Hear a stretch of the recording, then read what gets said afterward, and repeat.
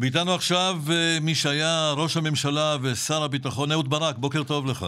בוקר אור. אתה מבין את הלבטים של נפתלי בנט, איש ימין, אם ללכת לעמוד בראש ממשלה עם מרץ שנשענת על הרשימה המשותפת? אני לא יודע מה זה מבין. אני שומע מכם ואני מניח שהמקורות שלכם הם טובים, אז כנראה שהוא מתלבט.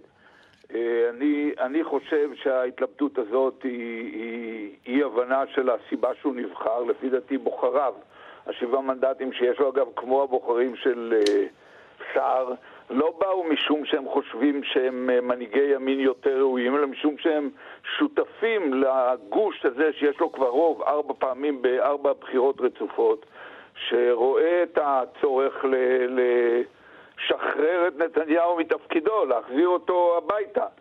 והעובדה שהוא מתקשה לראות את זה היא ביטוי ההיסטוריה שלו. אני לא רוצה להיכנס לפרשנות של האישיות של מועמדים. לא, אבל אתה מבין, אבל הבסיס של נפתלי בנט, הבוחרים שלו, אני לא בטוח שאתה צודק שאתה אומר שהם לא, הם אנשי ימין, הם בסופו של דבר ימין אידיאולוגי. גם השבעה שלו וגם השישה של בנט הם בעיקרם אנשים שחרף העובדה שהם אנשי ימין ואידיאולוגים ורוצים בטח ממשלת ימין, הם שייכים לרוב מוחלט בציבור הישראלי שהיה רוצה לראות את הנאשם שבורח ממשפט משחרר אותנו מתפקידו כראש הממשלה.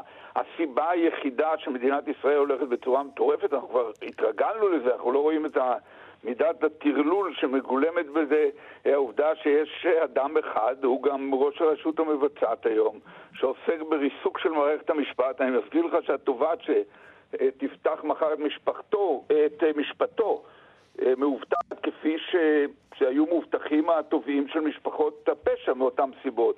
הוא עוסק בדיכוי מערכת המשפט, בדיכוי הכנסת שבחרה אותו, אוספים כבר חומרים על מקורבי השופטים, ומדינה שאין לה תקציב, שיש בה 160 מיליארד גירעון, יש פה 6,200 מתים, מיליון מובטלים, 100,000 עסקים שנסגרו, ילדים הפסידו שנת לימודים, יש גם חיסונים שזה הישג שלו ושל הקופות חולים, אבל בסופו של דבר זה מחדל בקנה מידה אדיר, וגם בוחרי ימין, אלה שהתמקדו מאחורי בנט ושר, רוצים להמשיך להיות אנשי ימין, רוצים לראות ממשלת ימין, הם לא רוצים את נתניהו. אבל שאתה אינך איש ימין, אהוד ברק, היית בונה ממשלה שמסתמכת על הרשימה המשותפת, או על רע"מ, הרשימה המאוחדת? לזה לא צריך שום דבר מיוחד. הרי קרה פה תהליך חשוב מבחינה היסטורית, אולי ביטוי לעורמת ההיסטוריה, שמי שבסופו של דבר מכשיר את הרשימה המשותפת ומכשיר את רע"מ, מי שמכשיר את האוכלוסייה הערבית, אזרחי ישראל, לשחק תפקיד ממשי בבמה הפוליטית, זה נתניהו. הזיווג המוזר שהוא יצר בין דמויות של יורשי כהנא, זה אנשים, אני עוד זוכר את יצחק שמיר יוצא מהמליאה כל פעם שכהנא היה עולה לדבר, והיום נתניהו מצא את עצמו נשען עליהם, ומצד שני עבאס, שהוא בסוף הוא ראש התנועה האסלאמית הדרומית לפחות, זה מבחינה פוליטית, לא מבחינה ביצועית, מבחינה פוליטית זה שלוחה של האחים המוסלמים, של החמאס בתוך הפוליטיקה הישראלית. נשא נאום שהוא בסך הכל משתדל להיות פרגמטי, אבל הווטו שסמוטריץ' מטיל עליו, ככל שהוא יהיה עקבי סמוטריץ', הופכת או קולע בעין באלף את נתניהו למצב שבו אין לו ממשלה גם עם בנט. אז אנחנו... יש פה פלונטר לא פשוט, נראה איך הוא ייפטר בימים הקרובים, אני לא חושב שאפשר לנבא פה יותר מדי. אני יכול להגיד לך מה אני חושב שצריך להיות, אבל אני לא יכול להגיד לך מה... מה המוצא שאתה רואה באמת, אהוד ברק? אני לא יודע איזה מוצא ייווצר בסוף. אני יודע מה צריך שיקרה.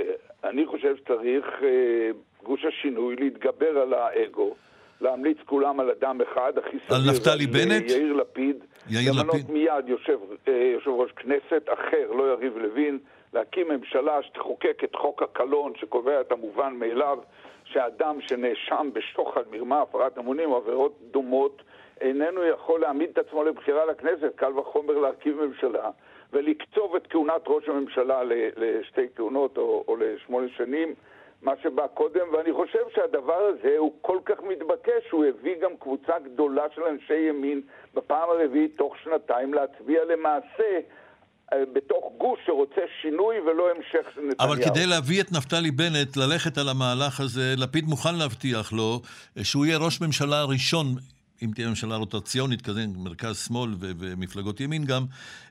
אתה חושב שזה דבר שיכול, יש לו התכנות בכלל? אני לא יודע, קודם כל אני לא יודע אם עובדתית זה מדויק, אני מניח שלכם יש מקורות יותר טובים. אני חושב שזה בעייתי, אני חושב שהדברים שעולים, לפחות מהפרסומים בתקשורת, שכאילו לפיד דורש מבנט התחייבות מוקדמת מראש, ובזה יש גם הבעת אימון בבנט. אף אחד היום לא מציע לנתניהו, או לא מציע לשום אדם שפוי לפעול על פי הבטחות של נתניהו.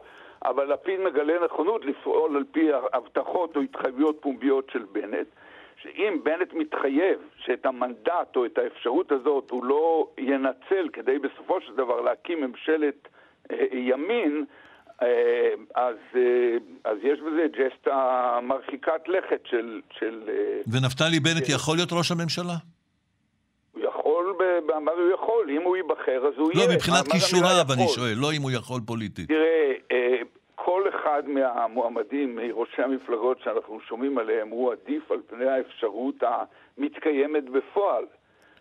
שאדם שהוא עומד בראש הרשות המבצעת משתמש בכלים שהתפקיד הזה נותן לו, הם ניתנו לו כדי לשרת את טובת הציבור כולו, משתמש בהם בצורה בוטה, הייתי אומר משחיתה, כדי להעריך את שלטונו. אז בהחלט בנט, שר, בטח לפיד, ליברמן, כל אחד מהם עדיף על נתניהו. אבל אני אומר לך שהמצב שאדם שיש לו 7 מנדטים ינהל, יוביל ממשלה, הוא מצב לא פשוט מבחינה ביצועית ביום יום של ממשלה, עם כל ההבנות שיכולות להיות, ובמקרה של הענות לנתניהו, אפילו אם נתניהו ייתן לו את ההובלה, גם הוא מכורח הנסיבות, ובנט יעמוד בראש ממשלה שהליכוד חבר בה, המחשבה שנתניהו יהיה החליפי ובנט יוביל וינווט היא אשליה.